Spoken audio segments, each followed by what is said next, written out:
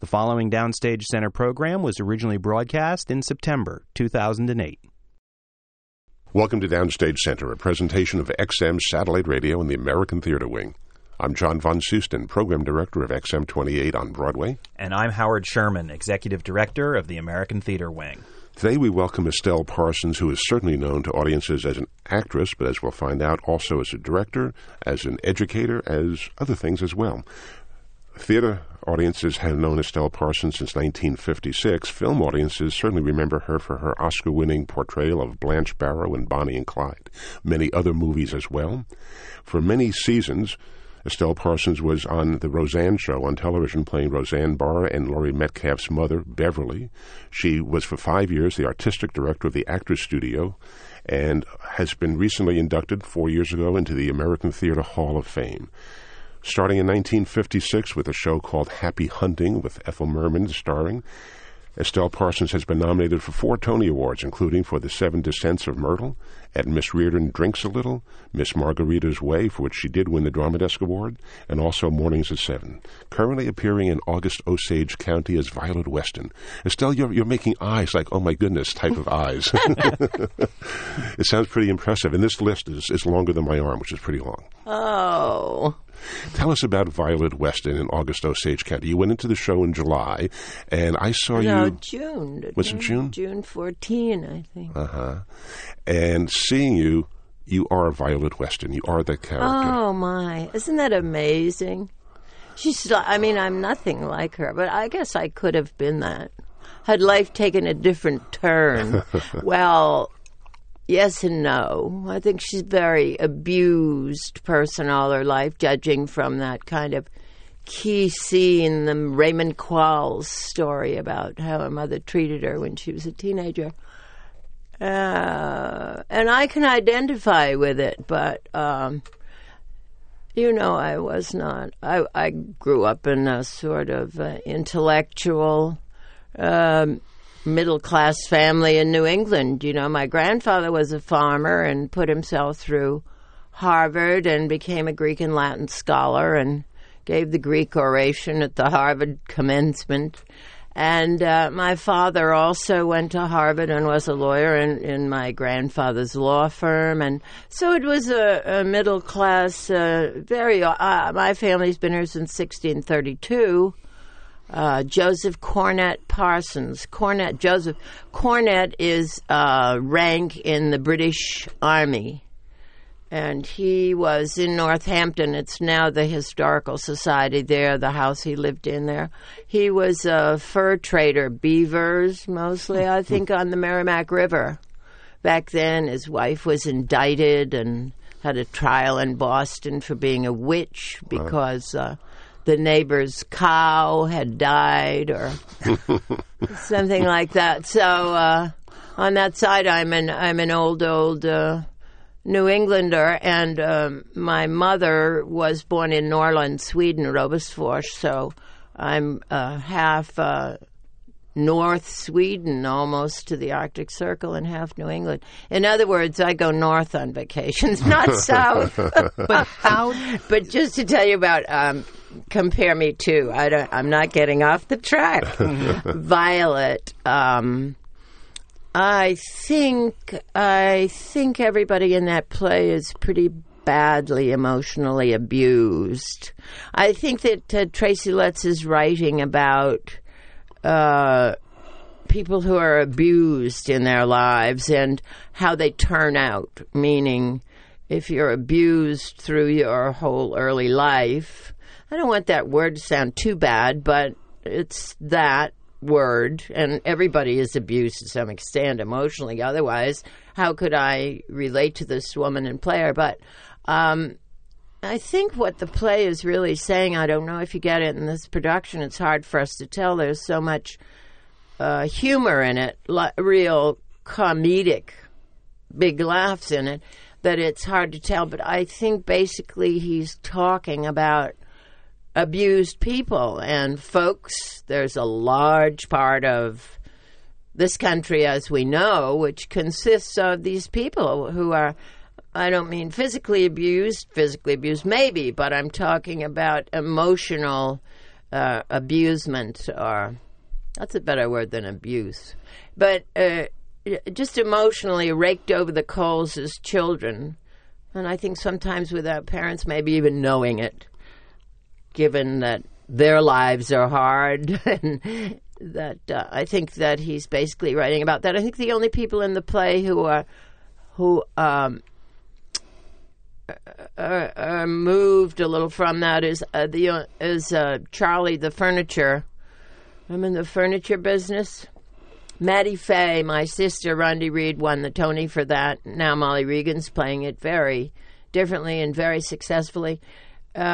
She's my sister, 7 years younger than I, but I think that he is not a member of the family, of course, and so he has kind of escaped a life like that, and he seems to be a really decent man, and I think the reviews have said that as well. But the rest of the people in the play are it's dark, and they are abused, and yet it's a laugh riot. So there you go. For the people listening who may not have seen the show, your character is the central character, the matriarch of the family. You talk about the sister, and your husband has gone missing, and your three daughters are all coming in and out of your dwelling, your house, and you have an addiction to pain pills and other things. Yeah, never a normal person. I mean, right. Totally in the grip of pill addiction through the whole play. So you never see her when she's, so to say, clean of her pills, which is kind of a challenge, isn't it? I mean, when we started to rehearse, I was very conscious of that and how to orchestrate each scene so she would be in this stage or in that stage of addiction, or what was she like without the pills for a period of all that goes along with playing an addict. I've only played drunks. I've played a lot of drunks in my life in the theater, but this is the first time with pill addiction. And it's funny because I don't have an addictive personality. Maybe that's why I get these roles, because I don't fall into them. But she is never clean. You never know who this woman is when she's not under the influence of pills, and that's kind of interesting. I've never played that part in Long Day. I'm not comparing this play to Long Day's Journey because I don't think it has any relevance to that play at all. It's a style all its own. It's very much closer to a kind of TV episodic stuff, or what I did a lot of in the early days at Julius Monk's and for Jerry Herman, review sketches. That's the style of acting that I'm bringing to it, having done a lot of that, and it seems to me that's the kind of play it is, and that's why it registers so immediately with audiences. Wham, they're there the minute it starts. You don't have to say, oh, come along with me. You know, like you have to do in some plays. They just immediately jump into it depending on the actor's energy on that any particular day. And I think it's partly because they're so used to episodic television. So seeing it on the stage is like a TV show, but not, because it's, I think, an amazingly written play. Every word in it is meaningful if you're working on the play. Every word leads you somewhere and gives you something to do, something to not only do but ponder and wonder about. It's just an exquisitely written piece. It can't fail. I mean, when understudies go on, which with a cast of 11 or 13 or something, I don't even know how many people are in it, but they're bound to be standbys on from time to time, and it makes no difference. It makes no difference who plays any part. The play works. It resides on the verbal line, as we like to say. You have to listen to it, and it's all about talking. But it just is an incredible play. For you coming into the show, you mentioned that your sister is played by Molly Regan, who succeeded Rondi Reed. You're the new mom. Your daughters at least when I saw it recently, are all the original cast. What's it like being the stepmother, coming into the family and being, I joining can't tell that you how ensemble? really awful it is. I just words cannot express how terrible it is, because we had no rehearsal period. We have no idea. 5 of us went in at once: Frank Wood and Bobby Foxworth and Jim True and Molly and myself. And we had a rehearsal period, and I could not offer a complaint about how the whole organization works. I mean, we couldn't have had a better rehearsal time. But it was all about learn the lines, and here's where there will be a laugh, which, of course, I'm thinking, oh, yeah, there's going to be a laugh there, because the whole show has quite changed with our involvement in it. But we basically learned the lines and the moves. So when we were confronted with these people who by now are very, very tired of playing it, having played it a year, 6 months in Chicago, 6 months here, and for some reason are staying with it, who knows, I may be in that. And some of them are going off to London to do it. Yes, they are. No. And I may be in that position myself one of these days of being there too long. But, they're all aware that they've been there a very long time. So I'm not saying anything that we don't all know and know the difficulties of doing that. But I can only speak for myself, actually, but I have no idea why some of these people who've been there so long pause when they do. When I'm thinking, this scene, I'm playing it like this, and they will be playing it differently. So there's and I don't know. The other day, one of the actresses said to me, when we were rehearsing this, there was a whole lot about how her boyfriend was married, and then Tracy cut all that out. And I'm like, no, I don't know. You weren't there for that conversation. I wasn't there for any conversation. So it's really a terribly, terribly tough job, and constantly... I've been doing it 12 weeks now. That's long enough. I'm just now feeling I maybe know what I'm doing, but I still deal with the script at home every single day. But that's, 12 weeks. I should be well into things, but I'm not because of replacing someone. I've never replaced someone before, but I don't think it can compare this to any other experience. It's just a very... different style, a style all his own, and I think a style of a young man who grew up with TV. Well, it has to be a very different experience for you. Having never replaced anybody, you've always had the opportunity to create the character, create the role. And I don't work quickly. I've never done jobs. There used to be summer stock, and they had 2-week rehearsal periods. I never took a job like that. Because I don't like to work fast. Williamstown was like that with Nikos. And I never went up there because I said, I can't do Chekhov. I could, of course.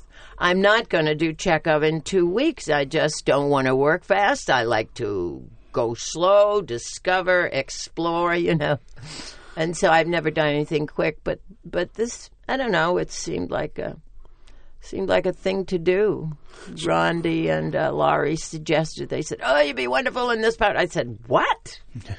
And then I thought about it, and I said to Rondi, I maybe would be interested in that, and here I am. Rondi Reed and Laurie Metcalf, who you worked with on Roseanne. Yeah, so that's how you got cast in the show. Yeah, well, you see, I'd done a couple of other plays for Steppenwolf before out in Chicago. I like those people very much. Of course, I'd worked with Laurie Metcalf on Roseanne, and I'd done a play with Rondi at Steppenwolf, too. So I knew them a long time and friendly with them and love the theater. It's the only real actors, a theater that's put together and run by actors. Even Martha Lavey, who's now running it, is an actress. So now that you're wonderful. in it, are you finding that you're having to adapt to the others who've been in it? Are they adapting to you? Or well, is it kind of a mutual? I think we're all trying to adapt to each other, and it's been a very long, slow process because they come with this a whole other language, as it were. Right. It's interesting.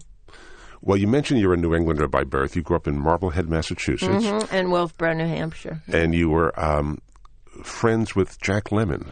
Well, Jackie lived about 6 houses down on Sewell Road in Wolfboro, New Hampshire. Which is on Lake Winnipesaukee, on Lake as I remember. Winnipesaukee, yeah. We still have our family house up there, which, of course, I'm not there this summer. Otherwise, I would be. And does the Mount Washington boat still sail on the lake? The boat still goes around. Still goes around the lake. Yeah, Center Harbor, Weirs, Alton Bay, Wolfboro, yeah. Been there, done that. Well, you grew up, you went to Connecticut College. You studied law for a year. Yeah. And then what happened?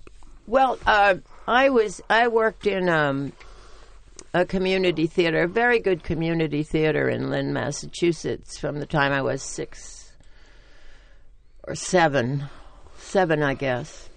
My sister and myself both, people were doing that. Dinty, Durkee Moore, Marshmallow Fluff. Well, Durkee and Moore were in it, and the Pinkhams were in it, and all these people in the kind of suburbs or exurbs or wherever we were living. We're all in this community theater. It was run by a woman who was very well known in New England and really wonderful at what she did. They were very, very good shows. And I started there in the children's shows. And then she took a fancy to me, not personally, but I started giving me leading roles in the children's plays and picking children's plays that I could do a leading role in and stuff like that. So I feel that I was a professional from about the age of 9 when I played a heavy leading role in a play called The Bird's Christmas Carol. And, I heard pocketbooks open and people getting out handkerchiefs to cry and sniffing, and I heard laughter.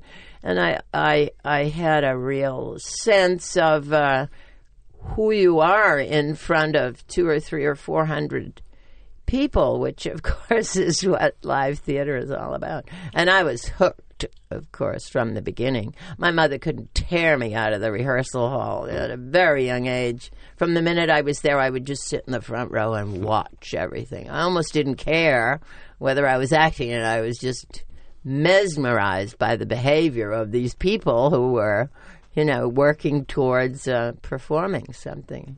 It was a great, great experience. And I learned, so I was a professional actress by the time I knew everything about working in the theater by the time I was 13 or 14. Then as a teenager, I quit. I didn't want to have to kiss boys on stage, and I knew that was on the horizon. And I did Junior Miss.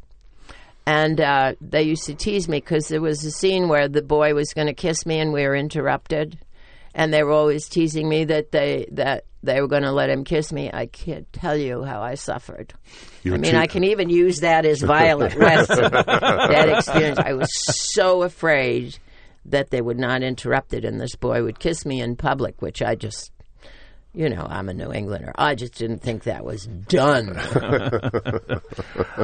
Well, John mentioned Connecticut College. Obviously, you did Conn College, you did a year of law school, but you did find your way down to New York. And I want to do something I rarely do. I want to quote from a newspaper coverage of the first time you were written of in the newspaper. And it's going to seem like a non sequitur, but this is from the October 18th, 1953 New York Times. Among the assistants needed to handle the many and varied projects incorporated into Today, the NBC television early morning show headed by Dave Garroway, are weather reporter, cartographer, fashion and food editors, drama and book reviewers, a feature writer, a shopper, a model, a demonstrator, a female straight man for Garroway, and a person to handle the calls from members of the audience watching the show. And if one of these assistants doesn't show up in the morning, none of them do, since all of these jobs are held down by one girl, known to the audience as Estelle. She is listed on the NBC payroll as Miss Estelle Parsons. Your first fame came from the Today Show. Yeah, I was in the NBC Bubblegum series. That's my big claim to fame. What was that, the Bubblegum series? Well, they had... like baseball cards? TV stars on baseball cards. Okay. But I was... You're doing that, this article, which is unbelievably entertaining, says you were working 6 a.m. to 6 p.m. It was obviously your money job. How'd you break into New York theater? Well, I was working a lot more than that. You'd shoot a story and you'd go up to 106th Street it was at the time, and cut the film. Then you'd come back and write the script, and then when things were ready, you'd go at 4 o'clock and see the whole thing put together, and then you'd finally stagger over to the set. I mean, it was a round-the-clock job. What'd you ask me how I got into theater? Oh, well, it was my 9-to-5 job, and I felt bad about it because there were people like Barbara Walters, who was on the local station then, and other people who wondered how I got the job and how I got going. And they were ready to make me some kind of a TV star. You know, I was going around to the NBC, RCA conventions and all that stuff. And when we went to the home show, it was this concept, Today, Home, and Tonight. And it was Pat Weaver's concept. He was vice president. Very thick book. That was our Bible. And he had envisioned what TV would be today, which you know what that is, news and features. In the middle of the day, Home, which was like a woman's magazine, like some journal, Good Housekeeping or whatever. And Tonight, which you know too.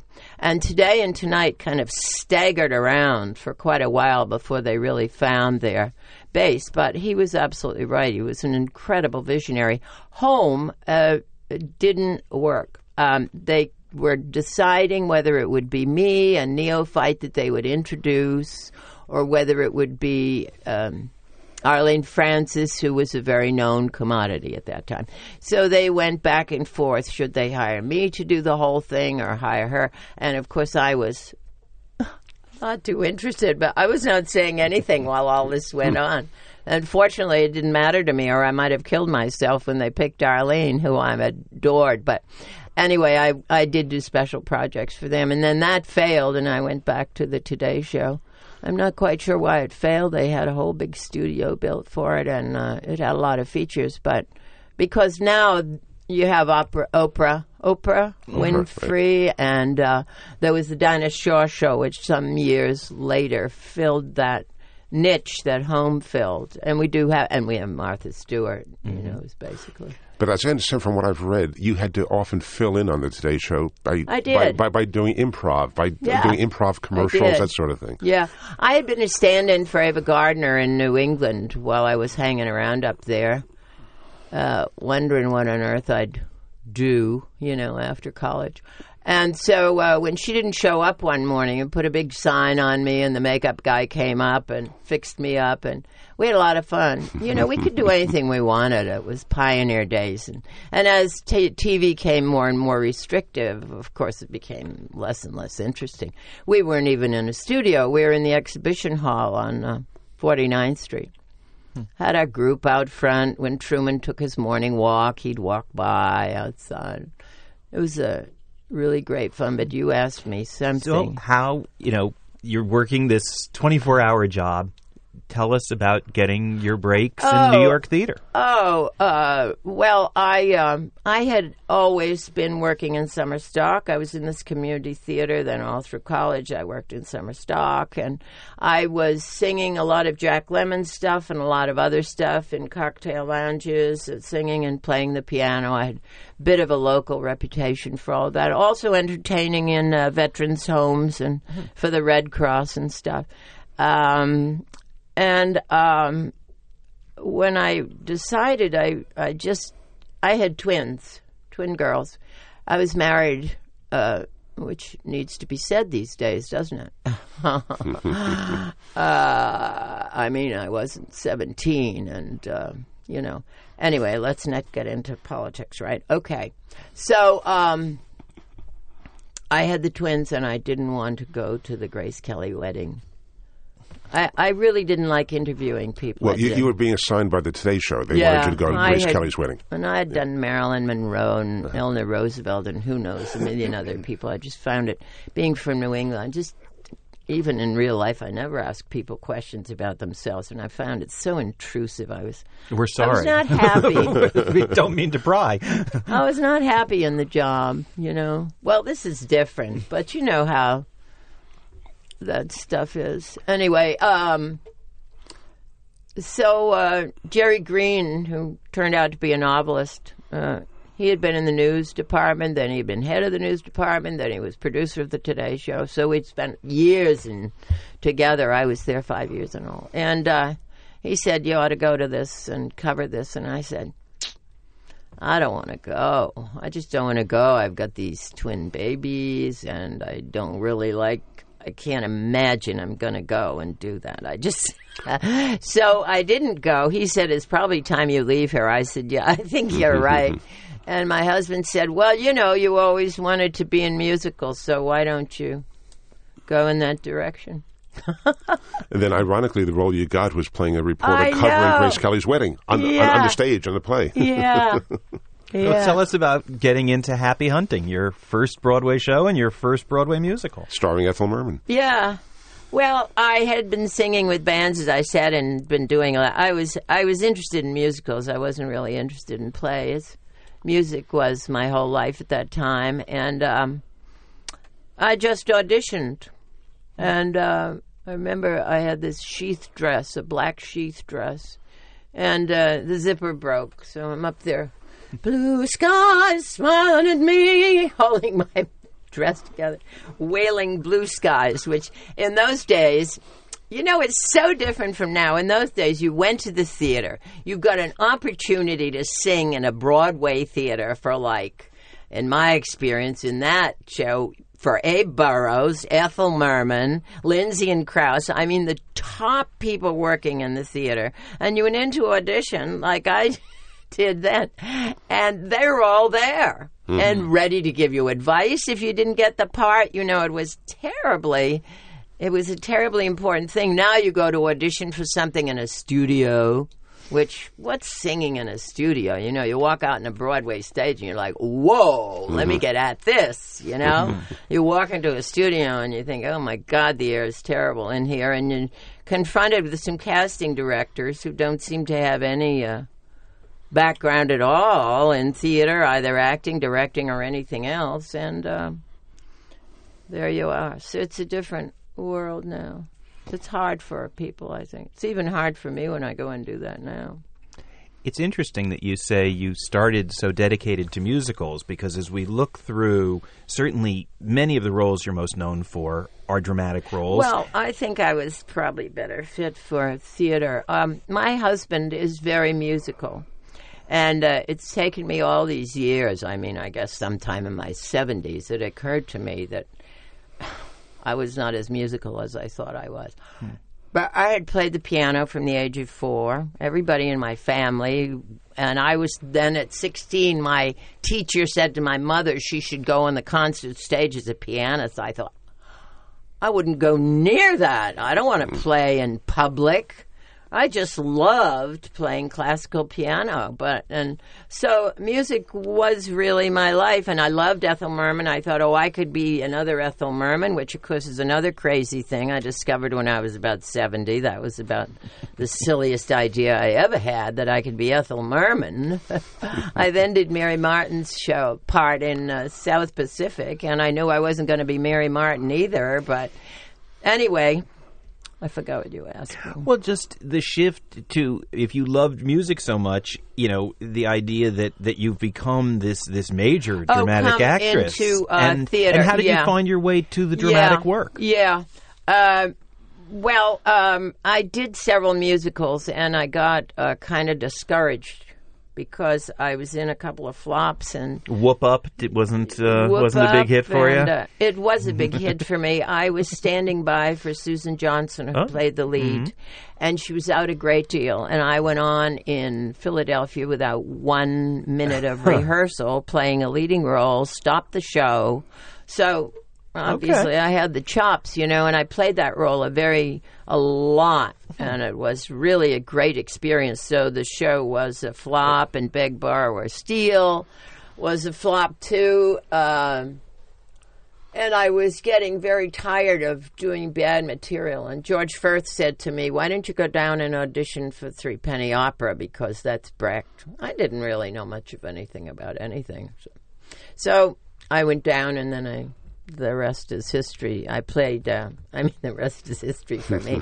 I played Mrs. Beecham with Lottie Lenya then on tour for quite a while, and then I came back and did the show here. And then I went with Carmen Capalbo to do Mahagani. That was after you did a number of Brecht Weil shows. Yeah, and I'm doing one now in January with David Gordon. It's Brecht's Measure for Measure, adaptation of Measure for Measure with music by Hans Eisler, which I've not sung before, which I'm very excited about. And then next summer in Santa Fe, I'm doing Mother Courage, which is music by Paul Dessau, which I'm also very excited about because I love those German composers. But you also did get to play Nellie Forbush at least once in South Pacific, not on Broadway. I played it at... Chautauqua, was it? Yeah, Chautauqua. But I had not thought I'd go into theater at all.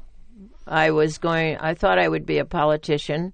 I started as an English major in college, thinking, and I had a Shakespeare class, and they started with the Scottish play, and they started to discuss it intellectually. And I got so upset, I left the English department. I just couldn't bear that a piece of theater was going to be discussed intellectually. I couldn't take it. What kind of a crazy teenager was I? I just couldn't take it. I walked out of that, and I thought, I'm going to go into the government department, which was so ridiculous. But I did, and there was a wonderful teacher there, and I got so excited about constitutional legal theory, which is the only reason I wanted to go to law school. And my philosophy teacher there said, you should be a philosopher, you should be a philosopher. But I got so excited about legal theory, and that was why I thought I'd go to law school. Harvard didn't take women. I had to go to BU. BU was turning out practicing lawyers, 299 men, 2 women, one of whom was the wife of another student. And you had to sit on the stairs and lock overs because they wouldn't let you go in and have a drink in that bar because you were a woman. And I thought, boy, if I stick with this, I'll be so lonely. And then I was accepted the next year at Harvard, but I had to repeat the first year over again. I said, this is a man's world. Get me out of it. Well, many years later now, looking back, do you have any regrets you didn't go into politics or you didn't stay in television? I have an enormous theatrical talent. I know. How could I have a regret to doing something I was just a fucked up kid? But you were looking down on theater when you were a teenager. I wasn't looking down on it, was I? No. Did I say I was looking down on it? Well, you weren't taking it seriously then, having... I was working in fact, Jackie Lemmon and I worked in summer stock together while I was in college. Every summer from the time I was 16, I was working in the theater. First at Priscilla Beach with Jerry Friedman, when a lot of us are still in the theater today that I met there. And then I worked in a Class A stock company where all the big wheels like Helen Hayes and John Garfield in the group theater, they all came through this. And Bert Lahr, Jack Lemmon, and I were working there one summer when Bert Lahr came through, and I ran the box office. I did everything. I was the producer's assistant. So I was always in the theater, but I thought being from New England, it was not something you did when you grew up. And I was excited that I had found an intellectual thing that interested me, this legal theory. And then Harvard Law School said, okay, you can come here, but you have to start over again. I thought, well, you know, we're want to be in that world. But I got into theater by chance. I was doing Threepenny Opera in Woodstock. I played Mrs. Peachum there. The next year I played Jenny there. And I was playing up there, and there was a play by Bill Hanley called Mrs. Daly Has a Lover. And they were in rehearsal. They had a couple of other women in it. And it didn't work out. They were looking for somebody. So one of these agents I was dealing with said, will you come down and read for this? So I said, sure, I will. So I came down on my day off from Threepenny and read for it, and they hired me on the spot, and that was my first play. And I got very good reviews in that play, and the limousines started coming down. Theater World Award, I believe. Oh, yeah. That. And the limousines started coming down to the Cherry Lane, and then I was somebody viable in the non-musical. And a year theater. later, and that's where I belong. I mean, when I see musical people, I'm not. You go to Moses and Aaron at the Metropolitan Opera, and I sing it 4 times a year. Or you look at anything Lauren Flanagan does, and you think, how can you get up and do that? How can you even hear what's going on? All that new music. But I'm just not. I'm not musical enough. Well, I'm musical enough to sing. I can sell a song. In fact, I'm doing some of Tom Jones and Harvey Schmidt's music. I did Harold and Maude for them a couple of years ago, and I do musicals now when I find something interesting. But there are a lot that are just not that interesting. Well, we wouldn't see in Hairspray, but let's jump ahead. We're jumping around, and there's a few things we want to get to. You talked about already Mrs. Dally Has a Lover in the Theater World Award, and a year later an Obie Award. But let's jump ahead to Tennessee Williams and the Seven Descents of Myrtle, because you have to ask about anybody who got to play a role in the premiere of a Tennessee Williams play. It was not a success, and I read an interview with you shortly after you'd done that, your first Tony nomination, that you weren't even happy with the show. I couldn't figure it out. I couldn't figure out how to play Tennessee Williams. It's a combination of lyricism and naturalism. And he, began to like British actors more and more because they had the lyricism and maybe they'd get the naturalism. But if you're what you might call a naturalistic actor, you might never get the lyricism, But anyway, I just couldn't figure out how to play it. I'd have a little shot of vodka, I'd pick up my suitcase and walk out on that stage, and I was out there through the whole play. And 2 years later, I was walking on the sidewalk, and I thought, oh, I know how to play that play. Is that crazy? Whoa! But I was so relieved that I discovered it. But Tennessee Williams wasn't able to help you, and Jose Quintero was directing. Look, I got...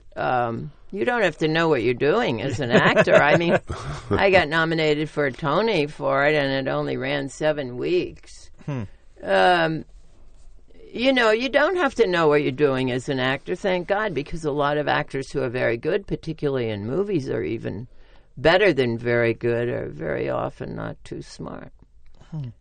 Some actors who can do brilliant work really need a brilliant, perceptive director, Well, before we go to other specific shows, you mentioned director, you mentioned, learning and smarts. You have directed a number of times in your career, and I'm wondering what about that you enjoy as opposed to creating the role. What do you enjoy about directing others? Not much. Really? No, I'm an actor. I'm an actor, and that's what I should be doing. I don't like sitting down. I have directed because I wanted to do Antony and Cleopatra. I wanted to play Cleopatra. I couldn't think of a director I wanted to do it with. And so the woman who was producing it said, what do you want to do? I said, well, I'll direct it. And then I got very excited about multicultural theater because I always felt theater should reflect the community on the street. Of course, that's totally naive because mostly the theater is full of white people, and the theater is fragmented now, and the other cultures don't go to theater so much except in rare instances, So it was a little naive, but anyway, Joe Papp came to see my Antony and Cleopatra, and then I was in Ireland in Dingle and in a sauna, and they said, Joe Papp has called you up. I said, okay. He said, come back and create a Shakespeare company for me that will play in the high schools. Because he wanted to do what I wanted to do, which was to get a multicultural audience in the theater. And he thought if we started with high school students, it might develop into something. So I had an idea, I formulated my ideas about forming this company and how we do it and what we do. And so I came back and did that for him. But I was basically interested in trying to get a more vigorous audience than one can find. Homogeneous audiences are not as vigorous as multicultural audiences. Though, how do you get a multicultural audience? So I said, I'll do the school program, but on the weekends, we have to play for grown-ups. You can't take actors and give them a school program because it's just not possible to play for that lively a group whatever teenage intelligence is. It's just not possible to play for them as an actor and keep developing. And it was a young company, wonderful actors in it, Regina Taylor and Jeffrey Owens, and people who've gone on to have very, very good careers, really talented people. Mm-hmm. And so on the weekends, everything was free. We played for these kids and their parents, their grandparents, the babies of the families. We had really extraordinary multicultural audiences. That was a great, great experience, and the only time in my life I've ever done something worth doing, which, I have this enormous inflated social conscience, which doesn't get an awful lot of attention when I'm working at Broadway on a big hit. You mentioned Joseph Papp, and though we can't talk about all of these shows, you worked for the New York Shakespeare Festival and Mr. Papp many, many times. He was a great promoter of me. He was just wonderful. What I took to him, I took Miss Margarita to him. I took the Dario Fo pieces to him. One piece that I did for Brooks Jones up at PepsiCo, Susanna and Lair by Marguerite Duras. I couldn't get that into New York. Joe said, nobody will come to that. And Ted Mann said, we can't run that. We won't have enough people come to it. I have a play of David Hare's like that now that everybody says, that's for a limited audience.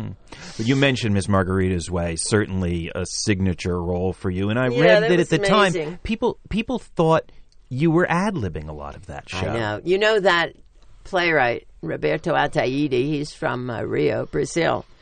That play was totally scripted, completely scripted. And people thought I made it up. He never, ever won anything in this country for writing that play. And it's a classic. It's done all over the world all the time. And I discovered it from a French director who was interviewing me for, some paper. And he was going to direct it in Belgium, a journalist director. And I said, I'm so tired of audiences, of just not having a relationship with audiences. This was when we started saying, George Rose, myself, Kevin, other people, the audiences are watching too much TV. They don't know they should respond. And we went through that. Or I just got tired of audiences that weren't responsive enough for me. And he said, you might be interested in this show. It's done direct to the audience. So I sought it out and had a really extraordinary time doing it. It's not for everybody, but it really was for me. It satisfied an awful lot for me. But I never had to ad-lib. That play was written so abstrusely or something that no matter what happened, the next line fit. It was really weird. Well, it was essentially you as Miss Margarita, the teacher, and there was a student who was an actor, but everybody else was the actual audience. That's right. So when the audience... the metaphor was an 8th grade school. It was a play about political totalitarianism, but the metaphor was an 8th grade school. And the playwright said, the minute you go out there as their teacher, they'll fall into being students. And they did. And sometimes they'd raise their hand and not even know it. I'd look down and some very well-dressed, very sort of bland-looking woman would be raising her hand, and I would think, I'm going to call on that woman. She hasn't a clue that she's got her hand up there. And sure enough, she'd go, pull her hand down and get all red in the face. And so when they would then react to what you were doing, and they would do something that you didn't envision them doing, how would you then react and still stay on script? Oh, they always did things I didn't envision. It was the most wonderful experience about human behavior. No matter how many times you would do that show, every single time would be different. Because people are so different. It was just the most wonderful experience. But whatever they did worked because the script was abstract. Oh, I'm not saying I didn't occasionally say something, but to suggest that I had any major part in the thing. There's one joke that was mine when we were doing open rehearsals for 7 weeks down at Joe Papp's. Something happened, and I came out after the intermission. Something was on the stage, and I said, oh, that guy must be from New Jersey, and it got this enormous laugh. We have one of those in... August Osage County, one of the sisters says, "I can't believe your worldview is so dark," and the other sister says, "Well, you're living in Florida," and it's Always gets a that laugh. kind of knee-jerk laugh. Yeah. But that's the only contribution I made. It's an extraordinary piece of material. Well, that was in 1977. We kind of skipped Was over. it? Yeah, according Wow. to 77, at the public, we kind of skipped over 1971. And Miss Reardon drinks a little. Miss Reardon drinks. Three sisters. You were the Miss Reardon who drank a little. Yeah, More than a little. Your character Yeah. was pretty well inebriated. yeah. I had the workhorse role in that play. Julie Harris came in the star part late in the first act, but I was out there from the very beginning, playing the workhorse role. I lost about 15 pounds doing that play. We ran for 4 months. That was the longest contract I would ever take for a play because I didn't want to wear myself out. Didn't want to do anything too long and very fussy about what I did or careless. Either word would do. But it ran 4 months. It was closer to a hit than anything I've been in. The only reason I know it's a hit is that when we were out of town, kind of like with August Osage County, which isn't out of town, but even when we were out of town, I would get these calls from people I knew casually in my life because they wanted tickets. So once that starts happening, you're in a hit. When the old friends start showing up, people you haven't talked to in years. Yeah, not really friends, people, just Acquaintances. casual acquaintances. It's fine with me. I love to get people tickets. But that was how I knew I must be in something that people wanted to see. And it ran 4 months. That was a very good long time in those days. This play has run just past its 300th performance. August Osage County. Yeah.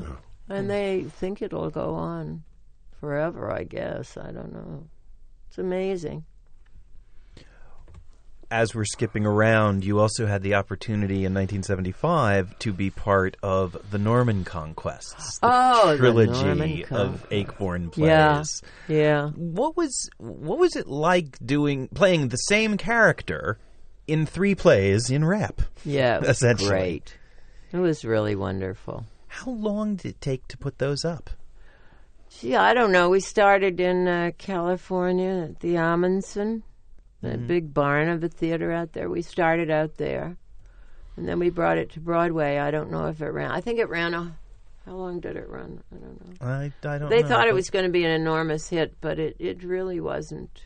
But it was great to play 3 instead of 1. It was really fun, and the humor was great. I mean, he's a wonderful writer. If you like to do comedy, it's really great. In the first one, I had like 14 pages with Paula Prentice, just one laugh after the other. If you did it right, it's just fantastic. I loved it. Huh. And we've been talking about certain playwrights. We've mentioned Brecht. We've asked you about certainly Tennessee Williams you got to work with. More recently, you've done a couple of Horton Foote plays, and I'm wondering about the affinity for Horton's work. I don't know. He asked me to do it. How did I know him? I don't know how I knew him. He called me up one day and said, "Would I read this play?" How did I know him? I don't know. From the studio. Of course, I knew everybody from the Actors Studio in the old days when Lee and Kazan were there and Joe Mankiewicz. Everybody was there. So I knew him from that. But he just called up and said, "Would I read this play?" And I said, "Okay." And I did it. And I feel it's like I don't know. I've done some really terrific work for him, and I just seem to fall into it very easily. I mean, it's not like working, in a way. It's just like being there. And he always has some little song or something that I can do. Well, So that's fun, too. You talk about Horton Foote bringing you a project. You talk about Rondi Reed and Laurie Metcalf suggesting that you do August Osage County. Do you find the shows come to you, people come to you? Do you go after shows? Is it a combination? How do you select the roles that you decide to do? Oh, I think it's a combination of things, Mostly it's been people I wanted to work with. Like, I wanted to work for Arthur Penn And I didn't know why. I just saw The Miracle Worker, and I thought the work was so full, and I thought I'd like to work for him. So I found out that he was, at that time I was doing musicals, and you can make a lot of money in or you could then in musicals. And I heard that he was doing this Berkshire Drama Festival up in Stockbridge. That was an extraordinary summer. And so I found some people who knew him and got to him and had a meeting with him, and he hired me to do a play for him, and that was probably the most profound thing that happened in my acting development, I think, to work for him. Up till then, I had a lot of trouble with directors and rehearsal, and my sense of truth was very often hammered on. Talk about emotional abuse, but that's professional, so it's different. But he had a profound influence on me, more than anyone else. In fact, I dreamed about him last night. But, I mean, professionally, had a just profound... I would go anywhere for him. The only reason I did Bonnie and Clyde was because of him, because I'm a theater person. I'm really not interested in being in a studio from 6 in the morning till 6 at night, talking to some cameras. I really like to mix it up with hundreds of people. Having audiences. Yeah. What about the roles themselves? Is there particular roles you look for, or do people look for you? In other words, you talked about being a pill popper in August Osage County, but having played so many drunks over the years, do people say, oh, she'd be a perfect drunk, a perfect pill popper? I have no idea what people say. I mean, I was on a panel at the 92nd Street Y, and this guy was reading about me from something they send to casting directors, saying, hire me for hysterical parts. And I thought, whoa, that's pretty pathetic, because I can do so much. I have such a great talent for theater. To say hire me for hysterical parts seems a little short-sighted to me. Not that I don't mind playing hysterical parts, and of course I do play them often, but... We only have a couple of moments left. What? You're believe kidding it or me. Not, believe it or not, Come but on. I want You to... told me we'd have a lot of time. we did have had it, but let me ask you. I don't want to. I don't want to miss. I don't want to miss the Actor Studio.